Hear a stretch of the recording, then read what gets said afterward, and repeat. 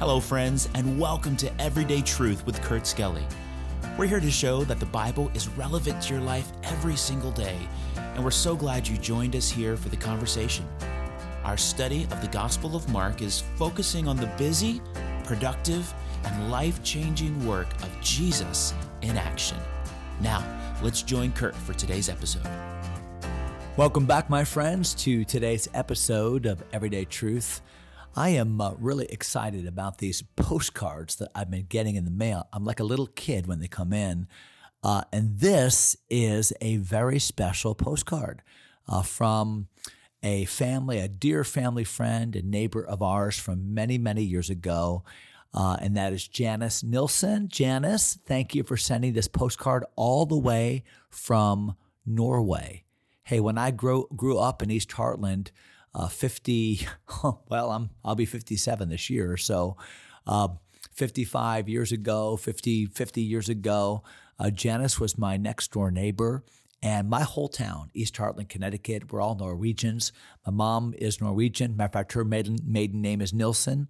And Janice Nilsson Christensen moved back to Norway. And this is a picture of the fjord near where she lives. My mom actually told me that when I was a little boy, I went and visited this very lighthouse. So thank you for that postcard from Norway, Janice. Appreciate you listening to the podcast.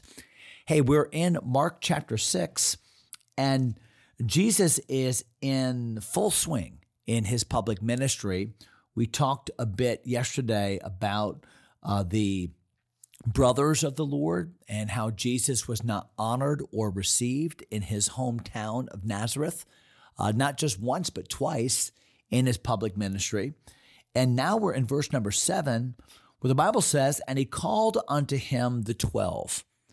So at this point, the 12 apostles have been chosen. They've been selected specifically that they might be with Jesus. Remember, we talked about that in Mark chapter 3. And he's training them not just through words, but through his example. They're spending all of their waking hours with him. And now there's a time in his ministry where it's time for them to go out by themselves. And as is often the case in the Bible, they go out two by two. We see that throughout the Bible, whether it's the sending out of the 12 here in Galilee or the 70 later on in Judea, or even in the early stages of the church. We see Peter and John that were serving together there in the early chapters in Acts. We see Paul and Barnabas working together, or later on, Paul and Silas. It just seems as if there's great accountability and encouragement when one serves with somebody else. So here, Jesus sends them out two by two. Verse number 7, and he began to send them forth by two and two. He gave them power over unclean spirits. So interestingly, Jesus now gives the disciples the power to do some miracles that will help people, miracles that will demonstrate their authority over the unseen demonic world.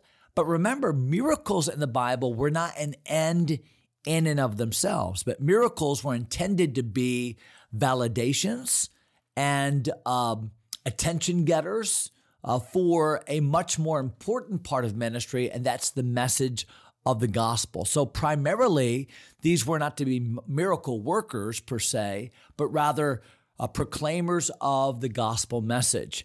And the Bible says in verse number 8, and commanded them that they should take nothing for their journey, save a staff only, walking stick, no scrip, that means no like backpack, no bread, no money in their purse, be shod with sandals, and not put on two coats.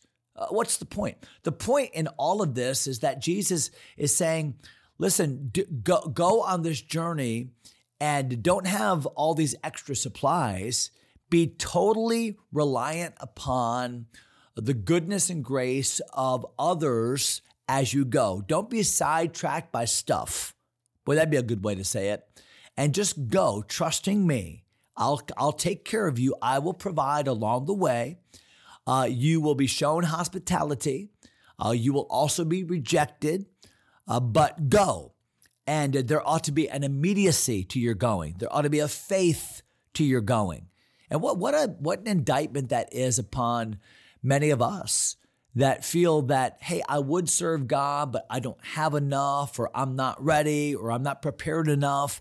And the Lord is just giving us a lesson on faith, a lesson on trusting Him, a lesson, I guess that is faith, a lesson on immediacy. And so what happens? Well, they go. Look at verse number 10 as it continues to teach them. He said unto them, in what place soever ye enter into an house, there abide till ye depart from that place. So understand that in Bible days, for a visiting rabbi, teacher, to come into a town, there was a high value placed upon hospitality. So if a stranger were to come to your house, then typically in those days, you would take him in. It would be your obligation to feed him, to provide shelter for him.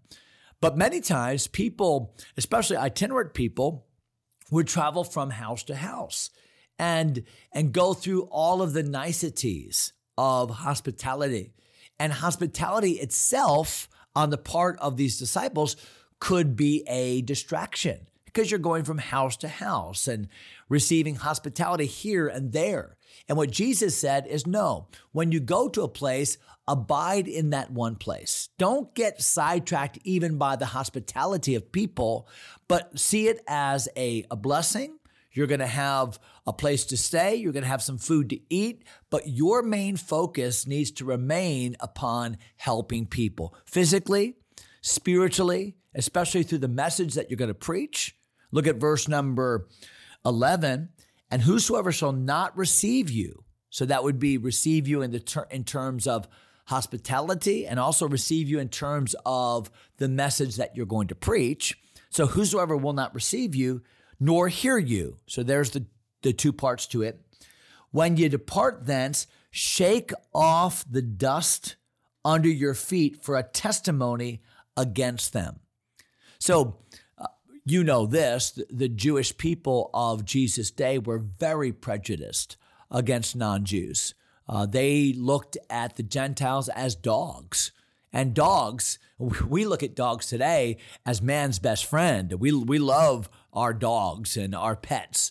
But dogs back in Bible days were looked down upon. They were the scavengers. They were the ones that were the dirty kind of dingo kind of dogs that you'll see in third world countries. That's the way it was. And so even that story about Lazarus in Luke chapter 16, the famous story, the dogs licked his wounds. That's not to be viewed as, wow, the nice dogs were caring for Lazarus. No, it just meant that the dogs were there to eat the scraps that fell from the rich man's table, just like Lazarus was. The dogs weren't his comfort, they were his competition. So here, the Bible says that, I'll say it in a moment, but the Jews looked at Gentiles like they're dogs. They're not worthy of my attention. And if a Jew would walk through a Gentile city or a Samaritan city, he would ceremoniously take his sandals and clap them together and shake off the dust. Like, I don't want there to be any vestige of Gentile contact with me. So now Jesus kind of turns the table, doesn't he? To say, go preach the gospel to these cities. And if they don't receive you, if they don't hear you, then treat them as the rejectors of Messiah that they really are. Shake off the dust of their feet. Wow, what a stark illustration that is. How serious it is to receive the message of Christ. Watch what he goes on to say. It's even more startling. Verse number 11, verily I say unto you, it shall be more tolerable for Sodom and Gomorrah in the day of judgment than for that city.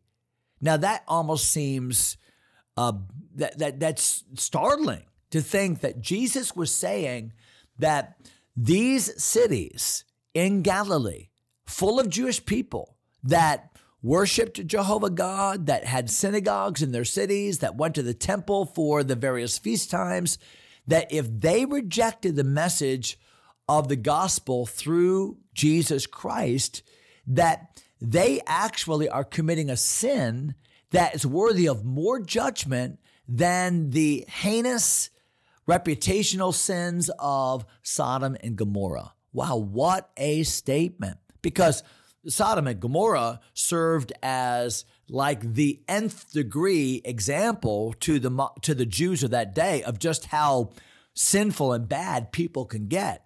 And yet Jesus was saying, no, you're worse if you reject me. Why? The point is that unto whomsoever much is given shall be much required.